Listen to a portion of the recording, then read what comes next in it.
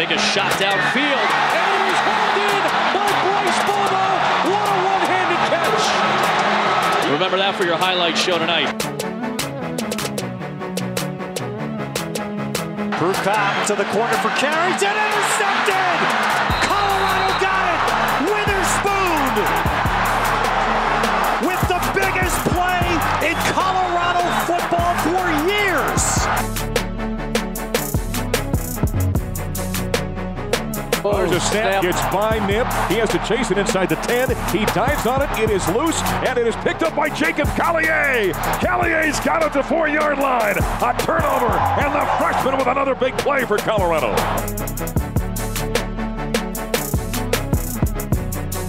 Oh, there's Lindsey. He's gone.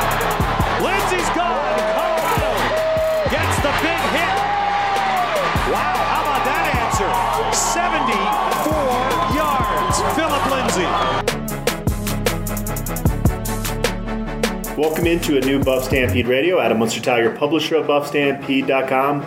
Like always, joined by fan correspondent Tyler Ziskin. Again, Buff Stampede Radio is brought to you by Gorman Recruiting. When you are hiring key management, sales, or administration for your small or medium-sized business, give Gorman Recruiting your call. Allow them to remove the stress of the hiring process. Learn more at GormanRecruiting.com. Tyler, with the Colorado Buffaloes, they go out to Corvallis and really avoid disaster. What I thought was interesting was reading social media, reading our message board. The tone was almost like they'd lost the game, which I understand. This is a team you should go out and blow out on the road even. But then you go down to the locker room, and everyone's relieved. There's smiles, which we hadn't seen in a few weeks, and they were taking the glass half full approach. You kind of pride yourself on being a guy that kind of sways in somewhere in the middle there. What was your immediate reaction after the game? Well, I understand both sides of the argument, right? For a team that's actually in the fire, it doesn't really matter how much you win by, right? Like, perspective is a lot more important to the fan base, of course. At the end of the day, you won a road game, so for the team, they accomplished what they needed to for the day. Now, maybe everything didn't go perfectly, but at the end of the day, there's a 1 in the win column, and there wasn't last week. So for them, I understand it. Plus, you get it, sometimes winning is contagious.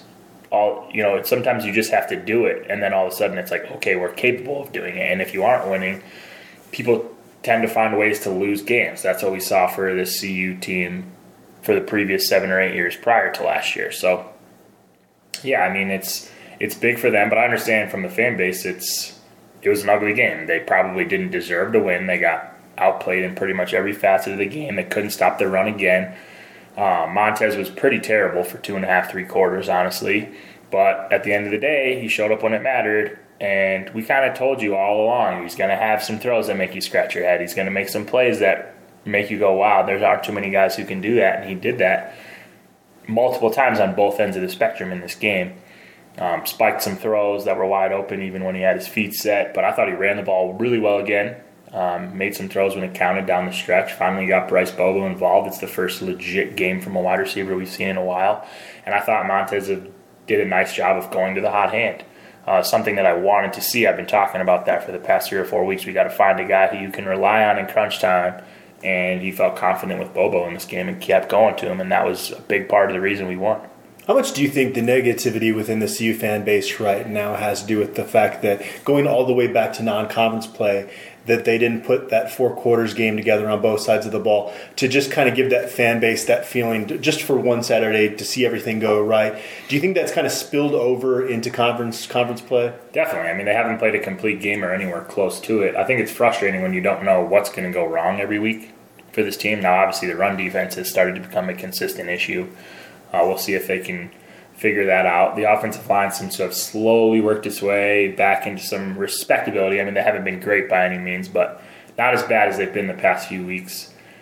Montez seems to have really dialed in. I think he's almost to 100 consecutive passes in a row now without an interception. That's a huge number for him, a guy who does definitely tend to take some chances. So that's a really good sign.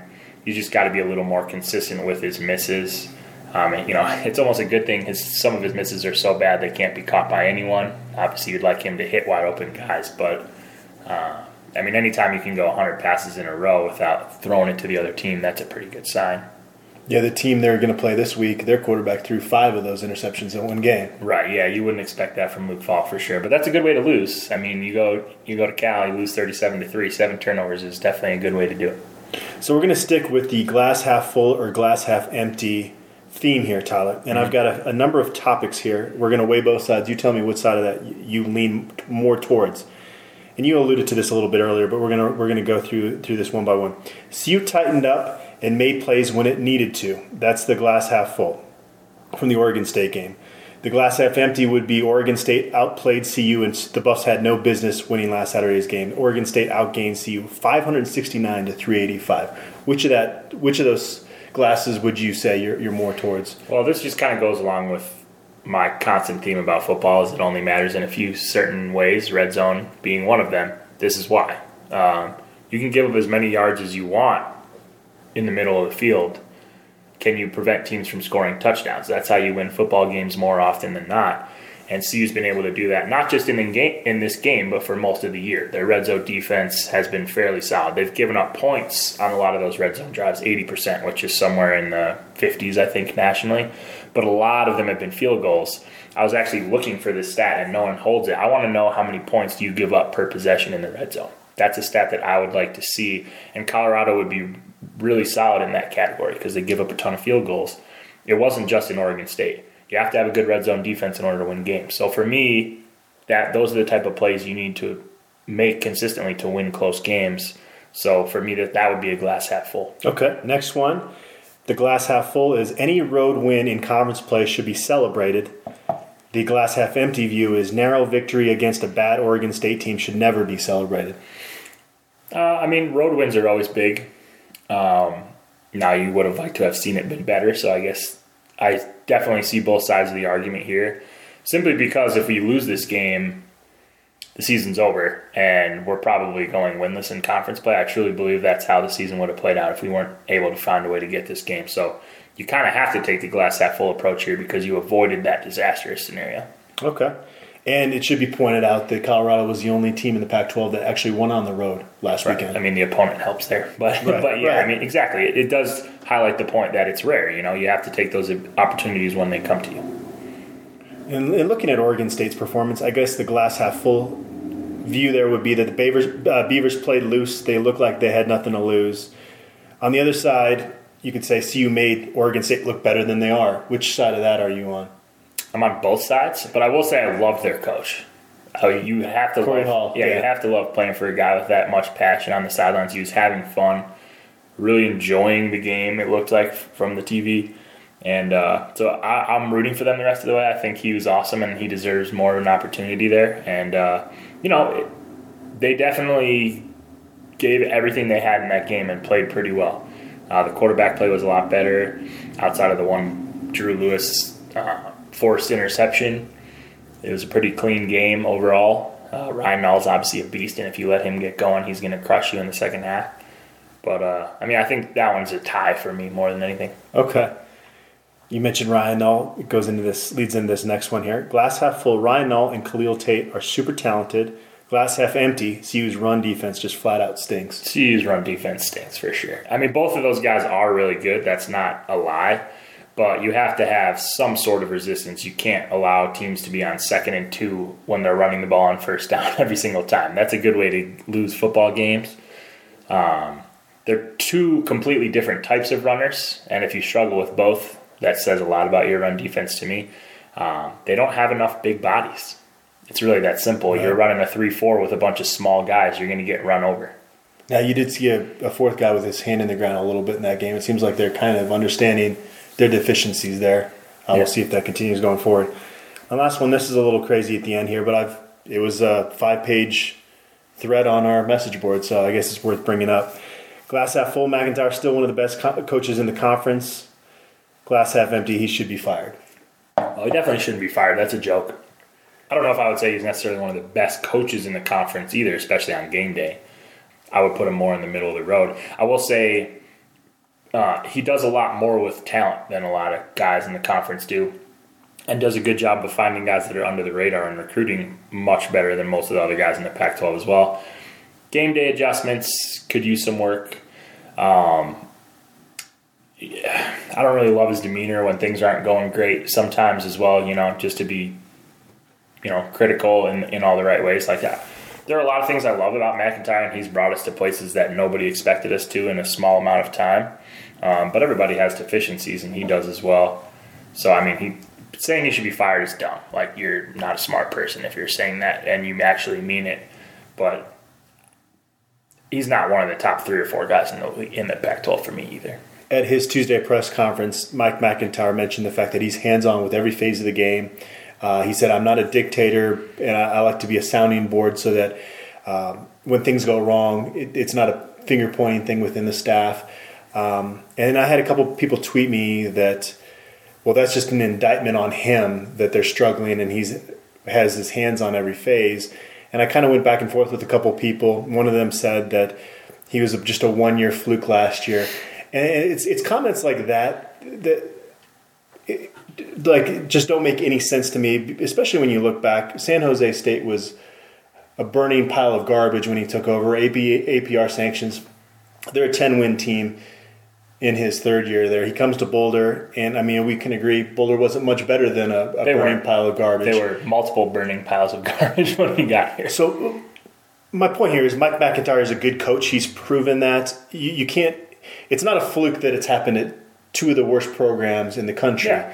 Now, what I think you can debate is, okay, so Mike McIntyre has built a really good foundation within this program. There's a few holes here and there, defensive line recruiting being one of them.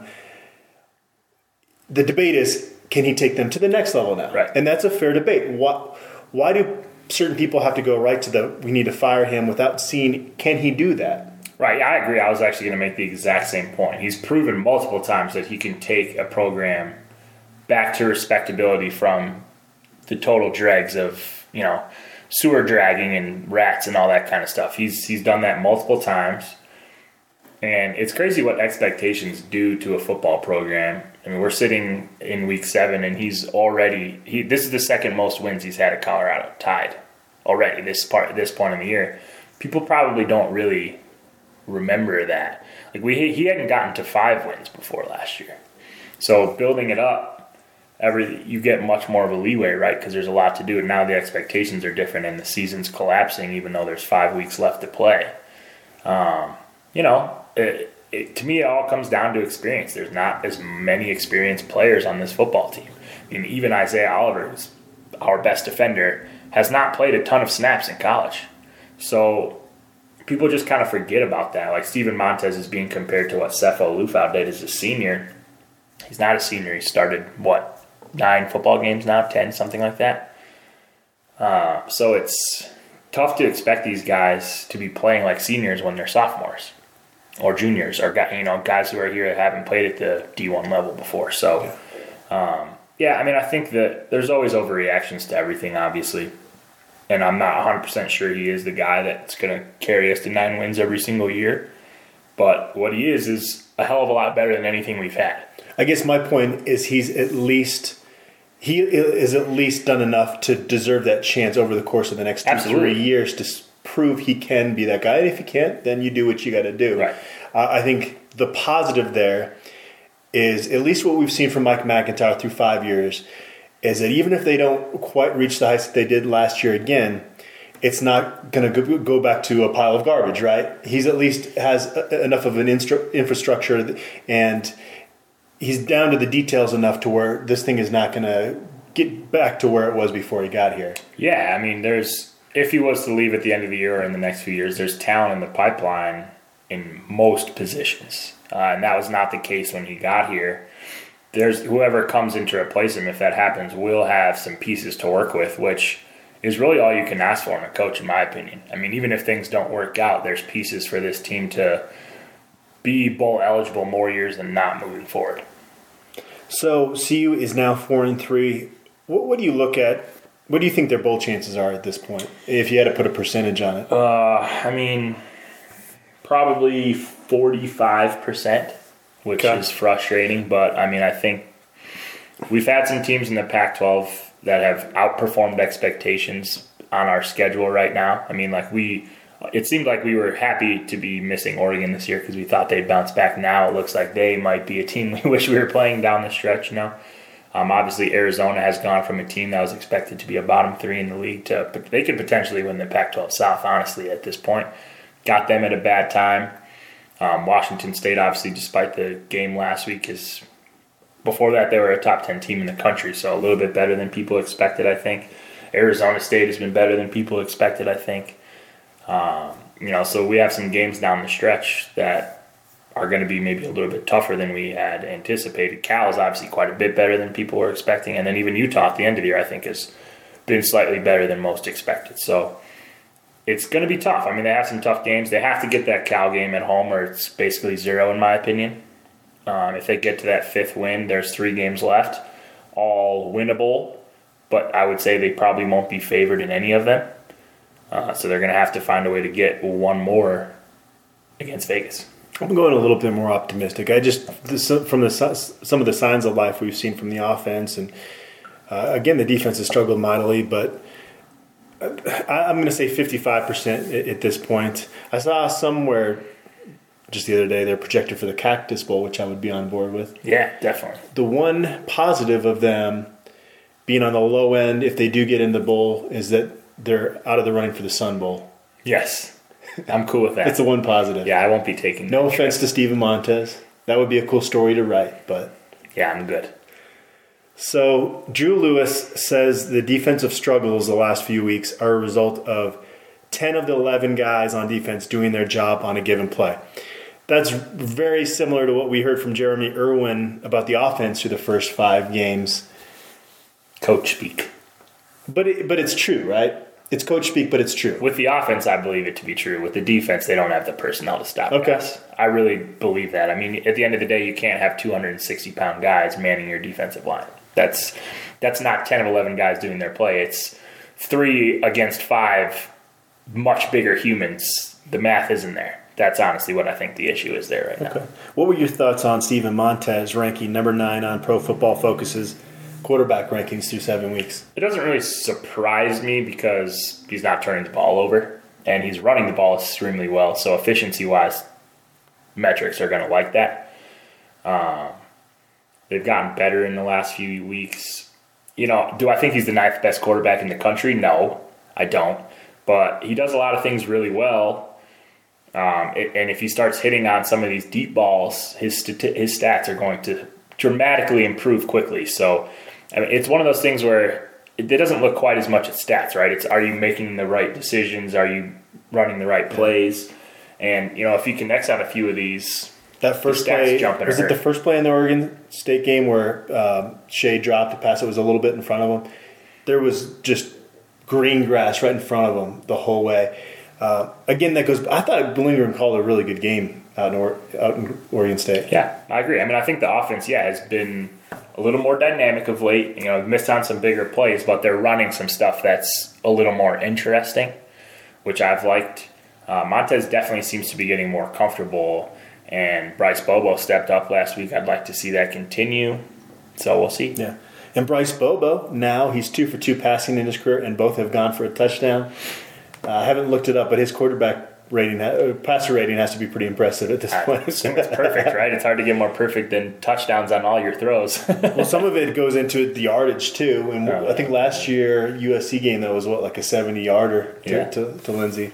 That was a difficult touch throw, but he definitely let Montez get smoked a little bit on that. Yeah.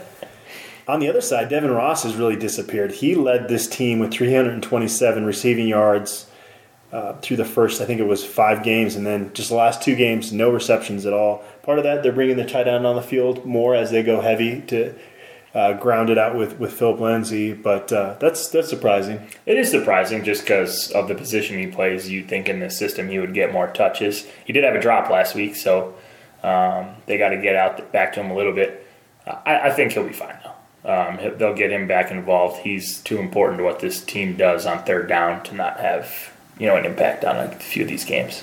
Philip Lindsay surprisingly was not in the top 20 in Pro Football Focus's running back rankings, but he is. He's set to be the first CU back to have back-to-back 1,000-yard rushing seasons. Just needs 5 more yards for that.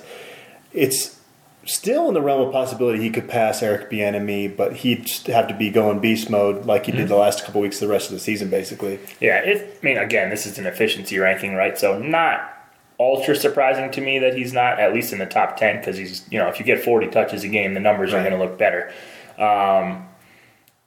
There are times where he definitely runs right into the back of his line instead of making some jump cuts out. So they're looking at those situations where he should have got 10 yards and he got 4. Lindsey's had a huge year. It's hard to really measure this accurately. But he's missed some opportunities, so I kind of see where they're coming from. But at the end of the day, shouldn't that factor into their formula, though, if you're carrying the ball 40 times, how valuable that is for your team, for your defense? The fact that if you're carrying it that many times, the defense knows it's coming and you're still getting those yards? 100%. Yeah, no, I agree. I mean, there's obviously ways to tweak it. But, I mean, if you look at the list of guys in front of him, there's some really talented running backs on the list. So, again, him being outside of the top 10 is probably fair. It wouldn't have surprised me if he was in that next rank. I'd be curious if he was like 22 and we're making this a huge deal and he's really just sitting right there. He's obviously had a huge year, and I don't really care what Pro Football Focus has to say about it. They better keep giving him the rock. So they're heading on the road again, this time to Pullman. Going to be a wet and cold night out there. It's going to be a late night, not until 8:45 Mountain Time does that game kick off. Washington State's leading receiver, Tavares Martin Jr., is suspended for the game, but the Cougars have 6 other players with at least 20 receptions, 3 with 30-plus catches. So they just kind of reload. Yeah, they just reload in that system. What are your thoughts? We'll talk more about this in our video preview, so definitely check that out. But just some brief thoughts you have about CU going into this game. Well, it's nice to play a passing team. The run defense, I'm sure, appreciates it. If they come out and run the ball on us the whole game and make us look silly, then there's going to be some real problems with how this defense is being called. If Washington State runs all over you and they choose not to pass, you know that teams are licking their chops about playing our run defense. So that would be a huge problem. Offensively for Washington State, my concern is they struggle if you can create pressure and force turnovers. We don't do either of those things. That's not great. They were using their backs quite a bit, Wazoo was last year. They were finally not dead last in the Pac-12 in rushing offense. This year, though, they've reverted back to the old ways, and they've got talented backs. Do you know why their philosophy has changed there? I think it's just they like what they're doing with their receivers. They have more depth there. Last year, I think they had 2 or 3 guys who played most of their snaps, not as deep. They can't run guys in and out. Now they're just trying to get your defense tired. They can put in fresh guys at wide receiver, and Luke Falk is a stud. So, I mean, that matters. And it might just be a matchup thing for them, too. They feel more confident against the secondaries they're going against. Well, he's talking about Pirates or weather. Mike Leach is always entertaining. At times, though, he comes off as a bully. What are your thoughts on Mike Leach? Do you enjoy his little sound bites? I mean, I don't really think he's funny other than, he's only funny because he's such a train wreck. I don't find him to be a comedic person. He just has a lot of mental issues, which is hilarious when they come off. He's just I don't like him as a person. I think he's kind of a turd. Well, I do enjoy his little segment that he did out in Lubbock, the Mike Leach Does the Weather. You ever seen that? No. It's made me want to be somewhere where it rains mud because he talks of it in such glowing terms. It's actually pretty funny. I usually get turned off by some of his humor, but I thought that was pretty funny. All right, so a little recruiting here before we get into my interview with Trey Udofia. Israel Antwine picks Oklahoma State. He was a defensive lineman that visited Boulder not too long ago. We talked in our last show about some of the other guys they've targeted there. It seems like CU just continually finishes runner-up for a lot of these defensive tackles. Yeah, which is problematic because you don't get any silver medals in recruiting. So, they got to find one of these guys to come to Boulder at some point. I mean, it's not really surprising that Antwine picked Oklahoma State. I don't think no one's too surprised there, but it would have been nice. They got to find somebody that they can put in black and gold. I'm not the biggest fan of the crystal ball, but I have got a perfect rating for both football and basketball. Hey, so I'm all obsessed about it now. Well, if you got to start picking them 3 months in advance, then I'll be impressed. Israel Antwine was about a month and a half ago. I picked him to Oklahoma State. There you go. Good enough for me. CU commit Daniel Arias is set to play in the International Bowl in Texas in January. This is one of those high school all-star games that's seemingly gaining in popularity. They play that at AT&T Park. He's had a fantastic season. We got a chance to see him at a camp last summer. it just looks so effortless how he gets behind defenses. He's a stud. He's going to play for us a lot when he gets here. I honestly think that. He's faster than people give him credit for. He's real lanky, catches everything. He's going to be a really good football player in college. And Dimitri Stanley at Cherry Creek is having a monster senior season. And those two guys aren't even as highly rated as Dylan Thomas. So, again, really good receivers coming into Boulder. They just got to get some of the other areas of recruiting to match what their receiver recruiting's done. In terms of injuries, there's no word on Javier Edwards yet. He's day-to-day. But Trey Udofia is expected back. And I had a chance to talk with the cornerback after a recent practice. How's the recovery coming along from the ankle? It sounds like you're going to be back in action this week. Yeah, I mean, I don't know how much I'll play, but I'm ready. I'm feeling really healthy, 100%, so I'm ready to go. Did you tweak it around midway through the UCLA game? What happened on the play? Well, it was actually my knee, and early on in the game, I kept banging it up, and I had like this bump on it, and I didn't really think much of it, and I fell, and like that bump like kind of bursted, and I just had a bunch of fluid in my knee, so I had to like get all that taken care of. How are you feeling now? Feeling good. I wear like a pad on my knee, so like when I fall on it, I don't feel it as much, but 100% when I'm running. So, talk about kind of the confidence that you gained early on this season. It looked like they were trying to pick on you in the first half of the CSU game, and you rebounded really well in that game. How much confidence have you gained this season as you continue to gain that experience? A whole lot, because I think experience is key to having confidence. So every game I'm getting more and more confident with what I do. I don't really have to listen. Well, I listen to Flo and all them, but I used to have to like listen for the calls, but I know the calls ahead of time now, so I think it really helps with my gameplay. Some freshmen might have wilted in that situation and not stepped up to the challenge. What is it about you, your makeup, that allowed you to do that in that CSU game? I think it's more a personal thing for me. I don't like losing. Like, that's losing I hate. So I knew if I wasn't going to step up to the plate and let them pick on me, we were going to lose, and it was going to affect me and the team overall, and I just didn't want that to happen.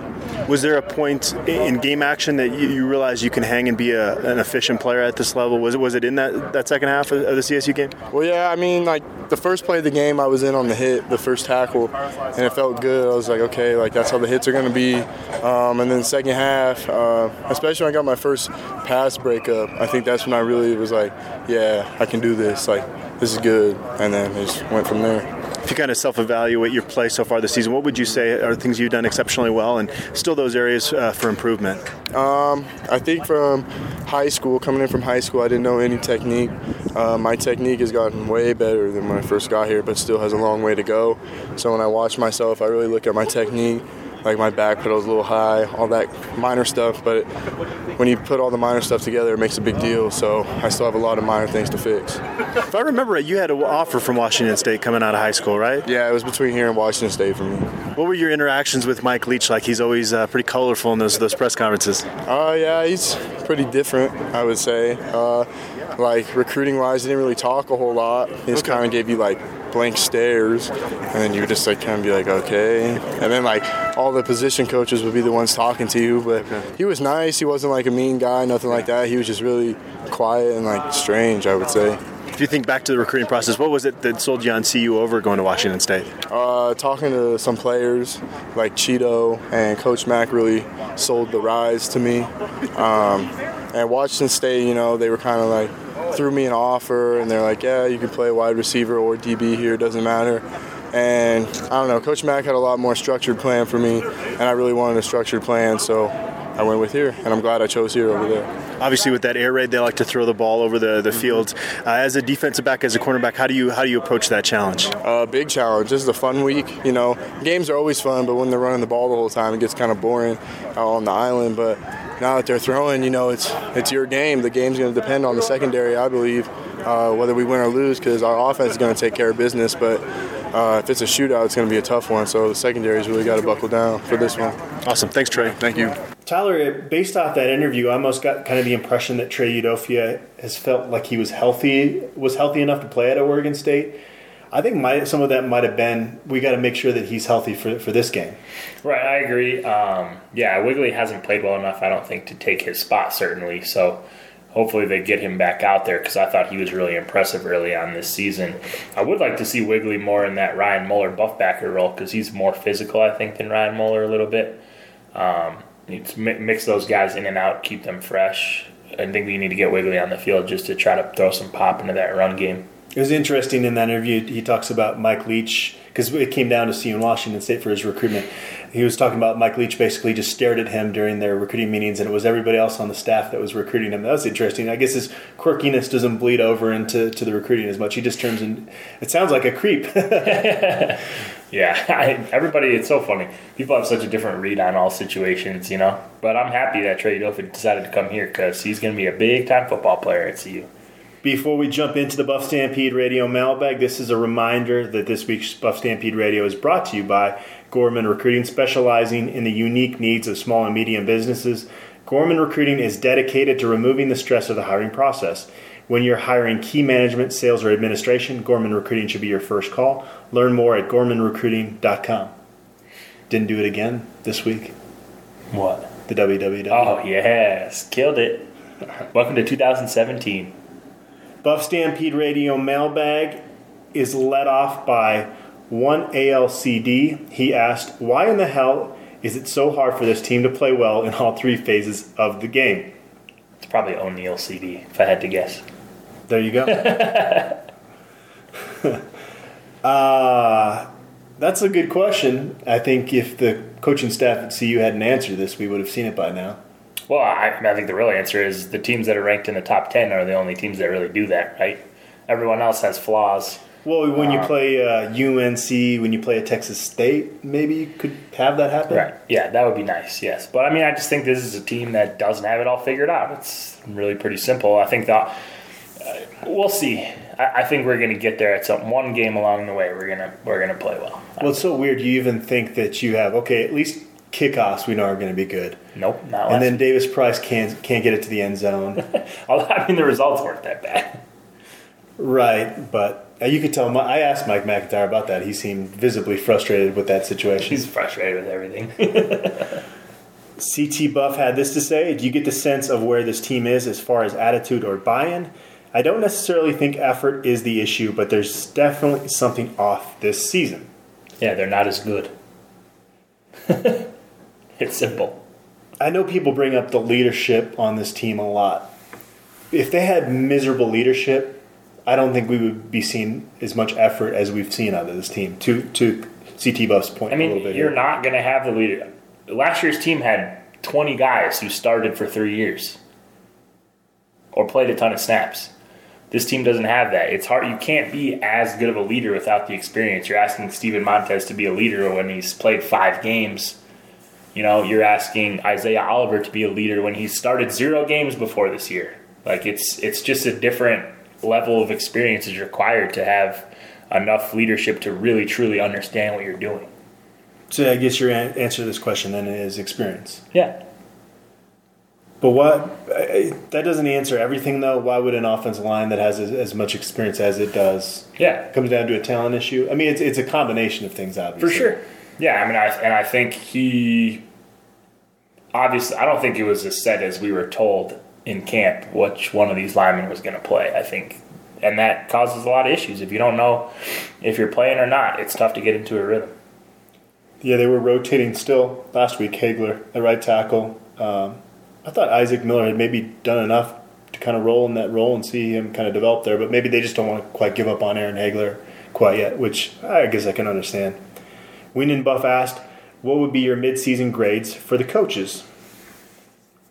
Do you think he wants us to go coach by coach or just, we got to do this? This is going to be fun. Lindgren, people are going to disagree. I'm giving him a B or B minus. Yeah, I would give him a B too. I think Montez has by and large been as good or maybe slightly better than I expected so far this year. Inconsistent, which again we've told everyone was going to happen. Everyone seems to hate that. It's like, okay, well, we told you this going in. I think the play calling has gotten better. It was definitely frustrating to start the year, but if your O-line doesn't give you any time, it's hard to get creative.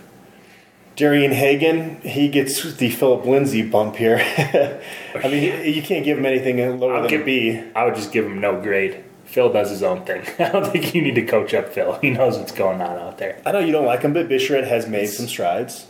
I mean, he's been better. He hasn't been good. I would have liked to have seen Kyle Evans and Michael Atkins do a little bit more. Yeah. How many carries has Michael Atkins had since that fumble? One or two? Yeah, like 2 maybe. Yeah. Do you think the smile coming off the field had anything to do with it? I don't know. Or was it more just the fumble? Couldn't tell you. But, I mean, they certainly like to give up on him in a hurry. All right, Darren Chiaverini?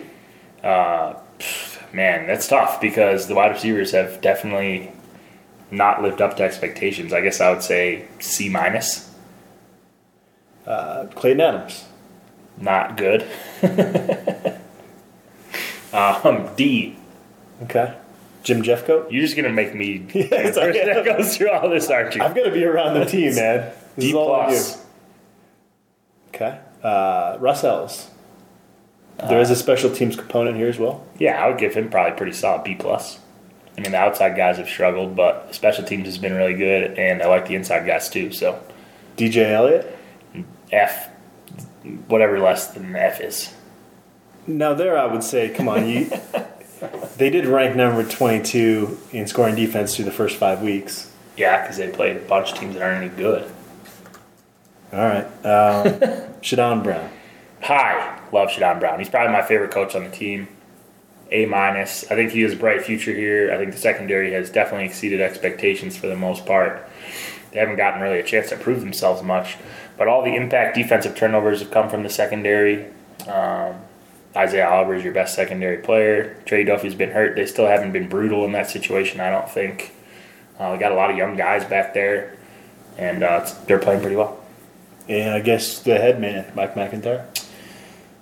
C-. I mean, they haven't lived up to expectations to some degree this year. You know, they're supposed to make a bowl game relatively comfortably. That's in dire straits right now. I would say they haven't looked great.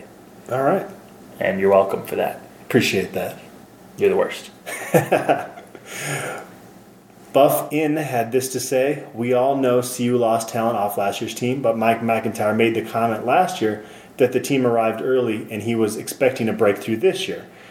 Where do you guys think the disconnect is/was? His over-optimism of talent? Was it coaching changes, both talent? So basically, why did Mike McIntyre think that this was going to be the breakout year instead of last year?" Well, I think a lot of it has to do with that team was so good last year, all of those seniors played all the snaps. So you don't have as much development out of this year's remaining crowd as you would have last year had they not been as good. So that has part of the reason to do with it as well. A lot of the younger guys didn't play. They're redshirting. You think you have those guys moving forward. I think more along the lines, he was just talking about the pipeline was going to be ready for the future by this year. And I still think that's true to some degree. Obviously, last year's group really stepped up and produced a lot of NFL talent as seniors. That doesn't happen much. But, I mean, if you have such a huge year with a bunch of seniors, it does obviously stunt the development of the younger guys to some degree. Where the disconnect is, in my opinion, was he thought both lines were going to be better than they are. Right. And that's a big issue in football when neither line is as good as you thought they were going to be. Yeah, I mean, I think most people thought this offensive line would be one of the best in the Pac-12 and certainly the best at CU in quite some time. If that was true, the offense would be pretty damn good. Yeah.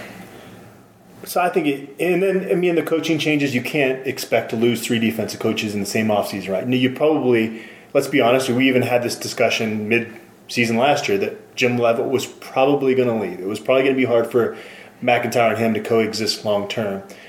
But to have, and no one wants to bring this up, it's like the crazy relative that nobody wants to talk about. Losing Joe Tumpkin was a big hit.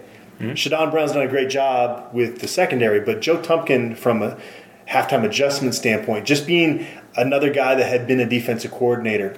Leavitt was oftentimes a rah-rah guy, and yes, he did a lot of game planning, and he was, as we've said many times, a mad scientist in certain ways, but Tumpkin was a very good football coach on this staff, despite what was going on outside of office hours. Absolutely, and Clark was as well. I mean, I think Clark was important to what we did as well. So we have guys that I think are replacing them to some degree, especially Shadon Brown, but you can't lose that many guys and have everything work like nothing happened.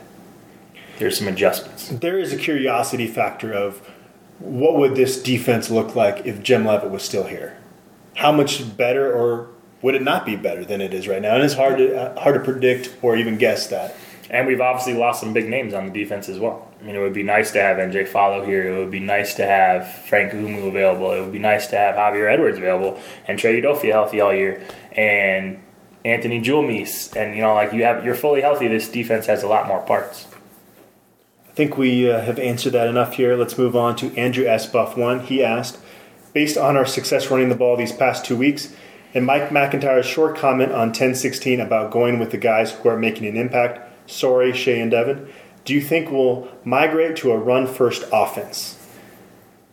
I mean, they basically have the last 2 weeks. Yeah, you go to what works, which is like people haven't given the coordinators enough credit for making that adjustment, I don't think. We've been calling for it, and it was frustrating when we didn't have it. But until someone stops Phil Lindsay, we need to give him the ball, or at least somebody behind the line of scrimmage. I would like to see them get some of these other wide receivers involved as well, and Shea Fields has definitely got to step it up. I'm not as concerned about Devin Ross as I am about Shea, because Shea's body language is disastrous right now, and that matters on the football field too. But yeah, I mean, why would you not be running the ball right now? The biggest frustration with this offense is that Lindsey's having so much success on the ground that it is opening up things deep, and yet they can't convert on those opportunities.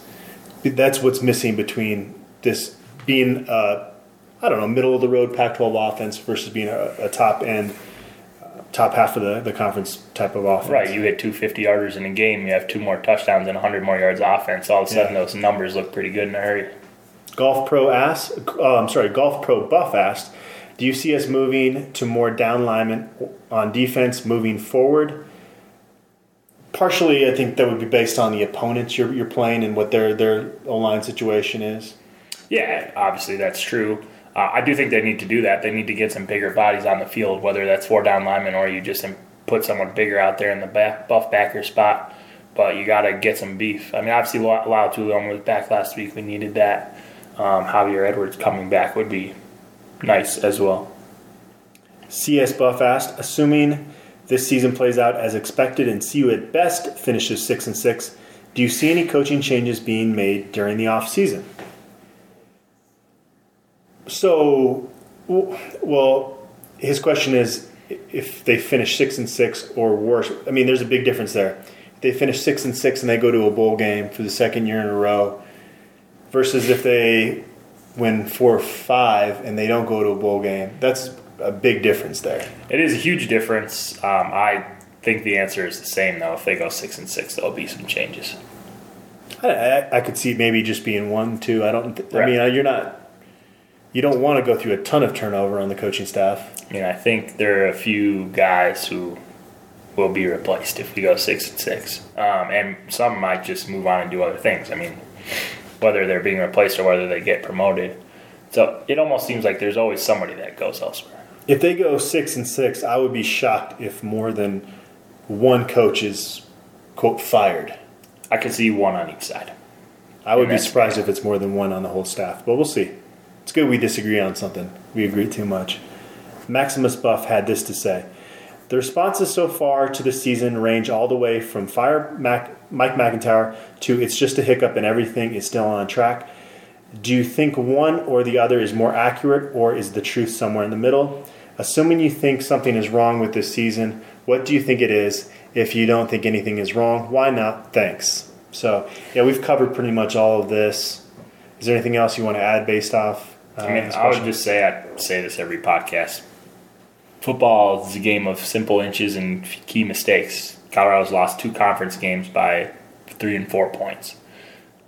You find a way to win one of those games, people are feeling a lot better about where we're sitting this season right now. It doesn't take much to make adjustments and win a game. I think last year a lot of the breaks went our way. We won a lot more games than people expected. This year so far that hasn't happened as much for sure. Now talent obviously helps make those breaks happen. Taking a slight step back, I don't think it says much about the future of this program, though, honestly. They got the break at Oregon State. Yeah, I mean, they won. But, I mean, again, they did things that they've been successful at all week. So, I mean, they could have easily lost, and, yeah, the season would be in real disarray. Yeah. The funny thing, though, is he brings up the extremes, the fire Mike McIntyre or the everything is still on track. I don't think most CU fans feel that way, but what there is there's a few people on both sides of that are kind of creating a lot of that discussion. Right. I would say I would think that 80% of CU fans fall somewhere in the middle of those two extremes. Yeah, I mean, I think the most correct answer is it's been more disappointing than we thought this year. I think this program is still in fairly good shape moving forward. Buff in Vegas had a couple questions. First off, I like this one. Which redshirt freshman are you most looking forward to seeing next year? Would your answer change if you were looking to their redshirt senior year instead of next year? Secondly, given that the Pac-12 really only has one true dual-threat quarterback-oriented offense, do you think it is that much harder on opposing defenses since they are not practicing against it and only facing it once a year? Let's do the dual-threat quarterback question first here. Although Arizona's the only offense that relies on the quarterback running that much, most programs in the Pac-12, what would you say, probably about 9-10 have quarterbacks running with certain plays, so you definitely are practicing that. Yeah, Oregon obviously does that. Washington does that. Arizona State certainly does that. Utah certainly does that. Oregon State. USC, I mean, Sam Darnold definitely runs around as well. They're more pro-style, but he definitely can hurt you on the ground. So, yeah, I mean, there's a lot of guys who can beat you multiple Ross ways. Bowers somersaulting over people? Yeah. Or what would you call that move that he's... Luck. He survived, so luck. His mother was a gymnast, though. Oh, nice. So there's some genes there. All right, fine. Fair enough, Ross Bowers. My bad. His first question, which redshirt freshman are you most looking forward to seeing next year? For me, it's got to be Alex Fontenot because this offense is Philip Lindsay right now, and that's a pretty big void that he's going to be leaving. I've already said this, I think, on the podcast, and I've definitely said it on Twitter. I think Alex Fontenot is starting next year. So we'll see what happens there. That's my bold prediction for 2018. I loved him in camp. First cut back, great vision, unbelievable first step quickness. I think he's going to be a really good player. Terrence Lang defensively. Yeah, of course. I mean, if they can get him back to as big as they need him to be, because if he's 290, he's probably playing next year as well. They need somebody on the D-line for depth purposes pretty bad. And Dante Sparacco's not redshirting, obviously, but they need to put weight on him and put him at D-line. It's really simple. I can't believe this is still being debated. And he had kind of asked, would your answer change if you're looking forward to their redshirt senior year? I'd like to see Jonathan Van Diest as a redshirt senior. Yeah, that would be pretty awesome. He has a chance to be a really special player for us. Man, or even those offensive linemen, Will Sherman, Grant Pauley, Jake Moretti. I mean, Tyler Lytle could be. We'll see how that plays out. Man, there's got to be somebody else out there that we really have some interest in. Yeah. Speaking of red shirts, or I guess guys that aren't redshirting, does it bug you that Jared Poplowski is burning his red shirt this year? He's playing a little on special teams. A lot of these guys at this point is starting to get pretty frustrating. I mean, Katie's not touching the ball. Laviska's not really touching the ball. Dante Sparacco's on the bench. I mean, I know they're using him on special teams, but yeah, Nate Landman's only played 11. If they're wasting years of eligibility, yeah, it'd be nice to get him on the field a little bit. I think maybe they miscalculated a little bit how much they were going to use those guys, and if they could go back, they would probably change it with a couple of those guys. Because even Akeel Jones hasn't really played. He could have probably backed up both inside backer position, but it's tough going into the season. You think you're probably going to have an injury there at some point, which they haven't had. Right, yeah. It's one of those things where, someone gets hurt in week 7 and they haven't even stepped on a football field or worn a helmet in like 7 weeks. And it's like, all right, you're playing 80 snaps today. That reminds me of Grant Watanabe trying to defend his own read option against Arizona. Yeah, good times. Great game. Dorn09 asked, have you heard anything as to why Dante Sparacco has not been seeing time on defense? Depth has been an issue over the last 3 weeks, and it's a mystery to me why he is not out there considering the impact he had early in the season. I thought one of the reasons that Sporacco probably should have redshirted is just they actually have experienced depth there. A guy like Taron Hasselback isn't going to wow you, but he's been in the system longer. Yeah, I mean, if you're not going to redshirt, he needs to be playing. Like, this is, you're preaching to the choir here. I think he should be playing more than any other of the linebackers that are playing as young guys right now. They need to get bigger, and there's one way to do that, and it's put Dante Sporacco on the field. So I hope he plays more. Darth Snow asked, "What's up with Shea Fields and Devin Ross? Agree that the base offense is now 2 tight end diamond package." Their base is still pretty multiple. What's up with Shea Fields and Devin Ross? I think it's mental at this point. Yeah, I mean, Shea doesn't look as fast. He looks like he tried to get big this offseason and didn't do it in the right ways. He doesn't look quite as fast or explosive as he was in years past.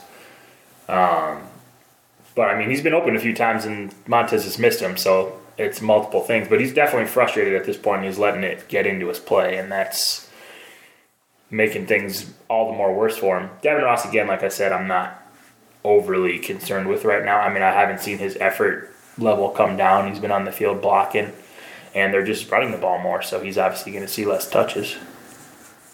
Has Shea Fields dropped more passes this season than he did his first 3? It seems that way. Oh, yeah, for sure. I mean, he's missed a lot of wide open ones, and he's letting the frustration of not hitting the big hitters get to him on the other plays, which makes him hard to rely on.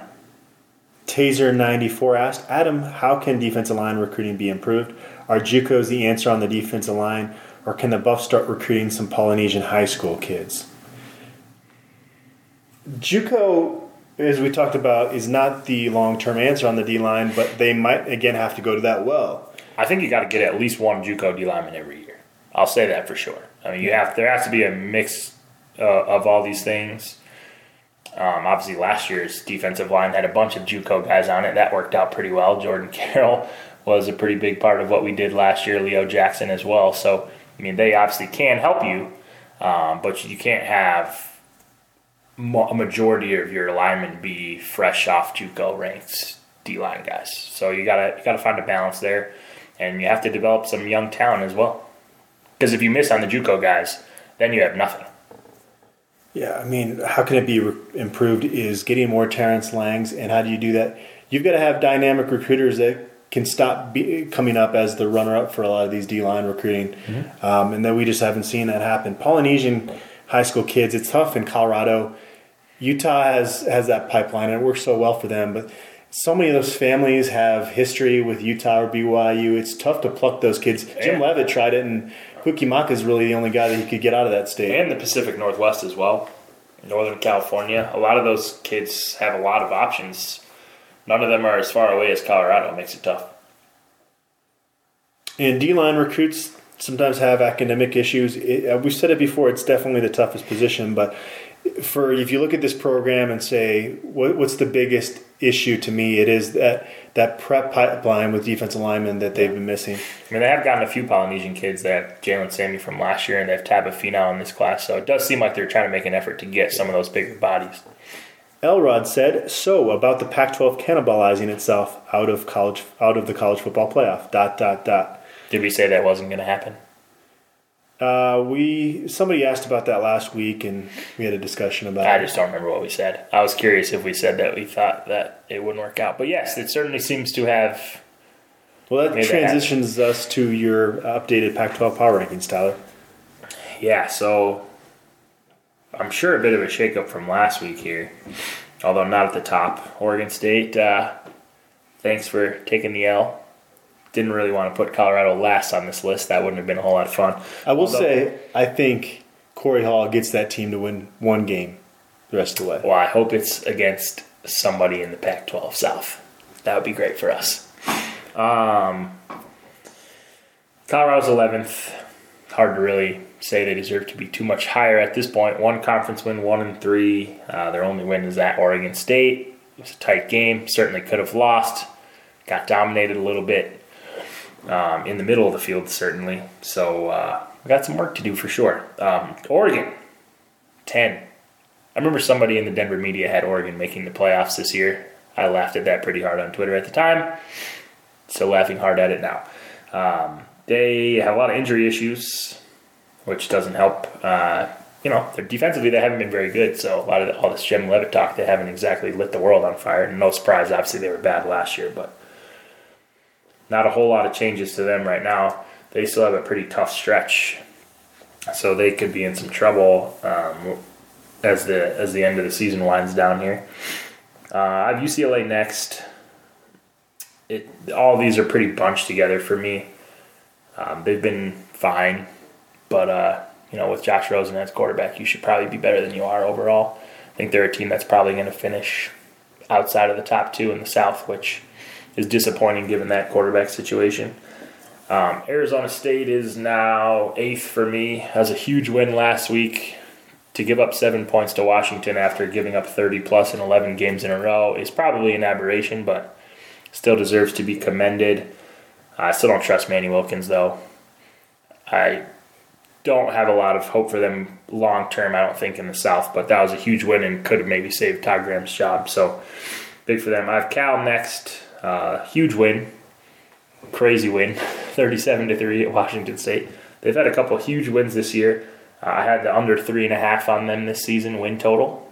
Week 7, already took the L on that, so that's probably the earliest futures loss I've ever had, so congrats to Cal for making me look really stupid. The metrics don't really like them very much, though. They're underdogs at home against Arizona this week. Kind of says a lot about what people think about their long-term prospects of making noise in the conference. I have Arizona next. I honestly think they could win the South, though. So we'll see if they continue to improve. Khalil Tate obviously is an absolute stud, and Utah is fortunate to not have played them before they decided to start Khalil Tate, I would say. How much solace did you take in the fact that he backed up that performance? It was nice to see, for sure. I mean, we gave up 100 more yards than UCLA, so it doesn't exactly make me feel great. But it was nice that he didn't struggle. I mean, he looked like a stud, and I was questioning that line to begin with, how you could have UCLA favored on the road in a game where they're the second worst rush defense in the country against Khalil Tate, and they obviously smoked him. So that was important. They have a couple of important games coming up at USC down the pipeline here in a few weeks, so we'll see how for real they are. Utah, I have at 5, kind of speaks to the weakness of this league, I think. Lost to 2 teams that are probably... They had chances to win at Stanford and USC, but this is kind of just what Utah does, right? Like, it seems like they're always so close every year, but can't find a way to win the game when it matters against the better teams. They're 1-2 in league right now. Haven't impressed, honestly, against anyone that's good so far this year. So I kind of see them as more middle of the tier. Washington State dropped down to 4 for me this week. I mean, 7 turnovers, you're never going to win. That's pretty surprising from a team that has by far the most experience in the Pac-12 this year. I mean, it's almost amazing. 37-3 with 7 turnovers. They gave up 0 turnovers. Could have been like 80-3 with that type of result. Stanford right back in the game after a tough start to the season.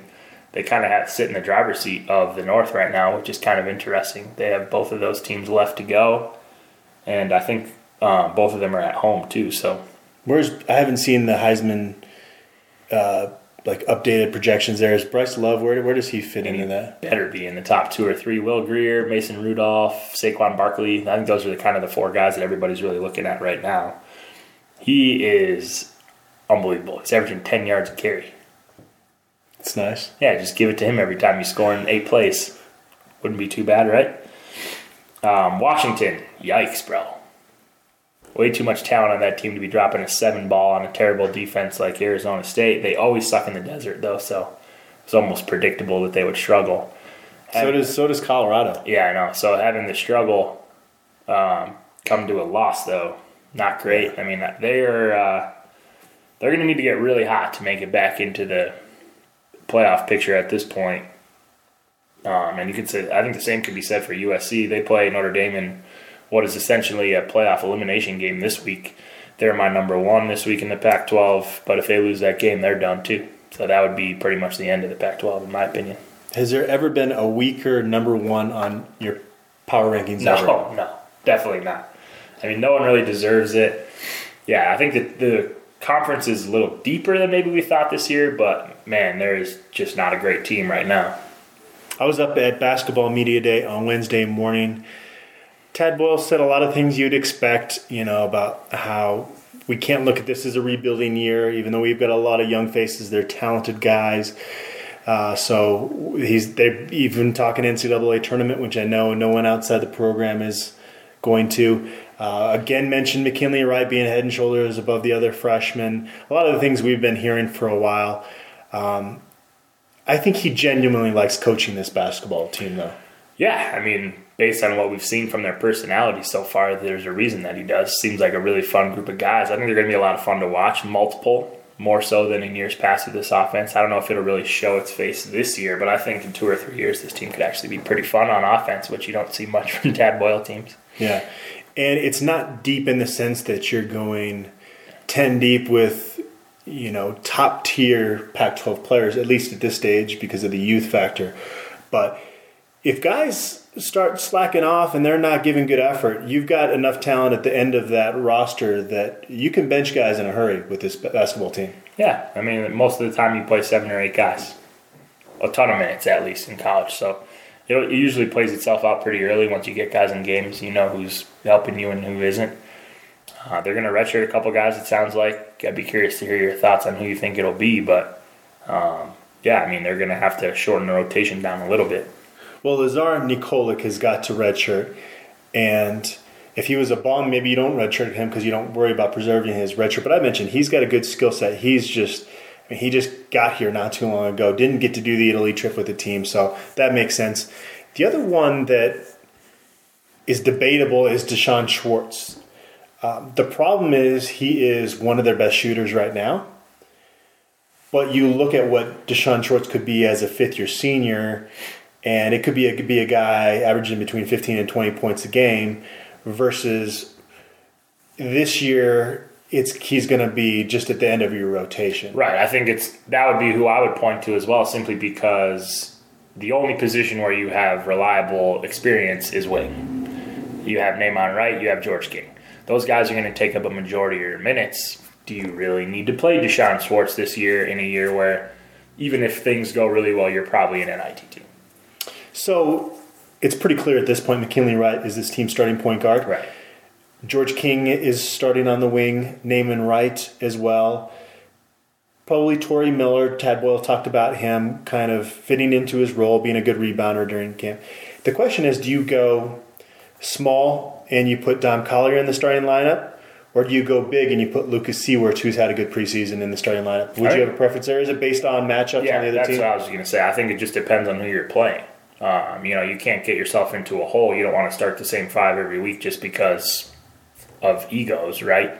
You got to play to the weaknesses of your opponent. So there are going to be nights where I think it makes more sense for Seaworth to get the nod. There are going to be nights where it makes more sense for Dom Collier to get the nod. And I think both of those guys, if Tad Boyle's honest with them going into the year, they'll relish that role. Because then you're putting them in a position where, okay, I need to use you to start this week because I need your skill set. And so whenever they're starting, it's going to be one of those, okay, they need me to step up tonight. Yeah. And then obviously, so whoever doesn't start between Seaworth and Collier will be one of the first off the bench. Right. And then Tyler Bay will be one of the first guys off the bench. Now, I will say a big concern with him is just mental focus of knowing what defense they're in, what they're running offensively, transitioning from both ends of the court. That's going to be the challenge for him, and there's going to be times where he's going to be lost out there and it's going to drive fans crazy, but his skill set is so good from a defense and rebounding standpoint that you can't keep him off the court this year. Yeah, he'll swim a little bit, but he's going to make some plays that really get you excited, I think. I think Deleon Brown will play a good amount for this team as well, just because he fits into the kind of that glue mold of what they need, and if Dom Collier's having an off night, Deleon can play a similar type role there. Also, being a lefty, you can always use that skill set to kind of throw some teams off a little bit as well. So I think he'll play a ton. Maybe a ton is a stretch, but enough minutes. And then I'll be curious to see if Evan Batty and Dallas Walton, thank you, get some minutes from the bigs too. One thing that Tad Boyle is doing this year that he's never done before Because he pretty much gave guys the green light even when they didn't deserve the green light, from a shooting standpoint. This year, after every practice, they have these shooting drills. And I actually need to ask him or somebody in the program about this to find out what the criteria is. But they have to make a certain percentage enough times in these sessions to get the green light to shoot in games. And you go overhear a few guys talking about how they didn't get the green light that day, and they're it's brought this competitiveness of them. I think that's interesting because Tad has almost been too lenient on his guys at times, and it seems like at least from a shooting standpoint, he's trying to. Who are we talking about here, Adam? Well. So basically, what you're saying is I don't have to watch Tory Miller shoot top of the key jumpers this season. Is that what you're telling me? Because there's been other guys in the program. I mean, Askia Booker kind of has his run of whatever he wanted to do. Yeah, but he's actually made one. That's true. Tory Miller's out here shooting 20-footers, and he doesn't even hit the rim. Tory Miller's made a three-pointer. Was it off the glass? I think so, yeah. Sounds about right. No, that's the thing about Tory is even in the post, man, unless it's a dunk, no. That's what I'm saying. Like, that's what's so frustrating about him to me is that when he does what he's good at and plays his role, he's a lot of fun to watch. Wouldn't he be one of the most endearing players if he just play your role? That? Yeah, just play your role, man. Like, you're driving me crazy. Just get the rebounds, dunk on somebody, block some shots, be an enforcer. I think Dallas Walton is somebody before his career is over is going to exceed everybody's expectations. Yeah, I said that pretty much from the first moment I watched him. I was like, this kid actually has a chance to be a decent basketball player at Colorado, and I really do feel that way. He's got good length. He's a lot more stocky than people give him credit for, despite the injuries. I think he can hold his own in the post a little bit, kind of like the way Lucas Seward surprised me last year in that role a little bit. He's obviously not a good defender, but physically can hold his own in the box a little. So, yeah, I'd be interested to watch him moving forward. I'd like to see him develop a little bit over time. Yeah, we're getting closer to that season opener. I think it's November 10th against UNC in Boulder. They do have an exhibition against Colorado School of Mines, I want to say. I got the schedule right here. Yeah, School of Mines on the 30th, actually, of October. Damn. That's coming up at us, man. It is. Yeah, so they play UNC in Boulder on the 10th. They play DU in Boulder on the 14th. That should be a fun night. And then the Paradise Jam, of course, was going to be played at St. George, but they are now playing at Liberty University in Lynchburg, Virginia. That's the worst name for a city, Lynchburg. Yeah, not great. Although it is Virginia, so is it surprising? That's kind of frustrating a little bit that Northern Colorado's during the pep rally for CU USC on Pearl Street. Yeah. It's a bummer. My family's going to be in town for that, so now I guess we got to make a choice. Which one do we go to? Yeah. Any of the non-conference games that you're looking forward to the most? Well, that Iowa game is going to be pretty interesting for sure. That's in South Dakota. They did that for who did they play? North Dakota? Iowa State, right? Iowa State, yeah. That was kind of interesting.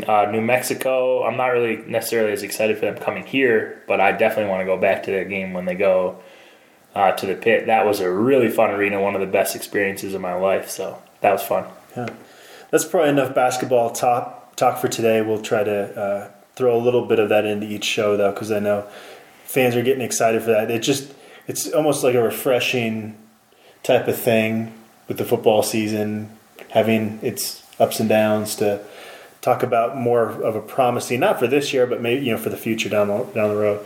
I did a piece on Tyler Bay that is up right now on BuffStampede.com. I also talked to Naaman Wright and Lucas Seward at CU's Media Day event, so check out that in the coming days. And before we sign off, let me once again tell you about Gorman Recruiting, specializing in the unique needs of small and medium-sized businesses. Gorman Recruiting is dedicated to removing the stress of the hiring process. When you're hiring key management, sales, or administration, Gorman Recruiting should be your first call. Learn more at GormanRecruiting.com. Tyler, 8:45, you getting a nap in on Saturday? I'll probably be working, so the opposite of a nap. Hopefully I'm off by game time. We'll find out tonight. All right, well, check in to BuffStampede.com on Friday, or I guess Saturday morning is probably when I'll get it loaded, but for our video preview of the Washington State game. Thanks for tuning in.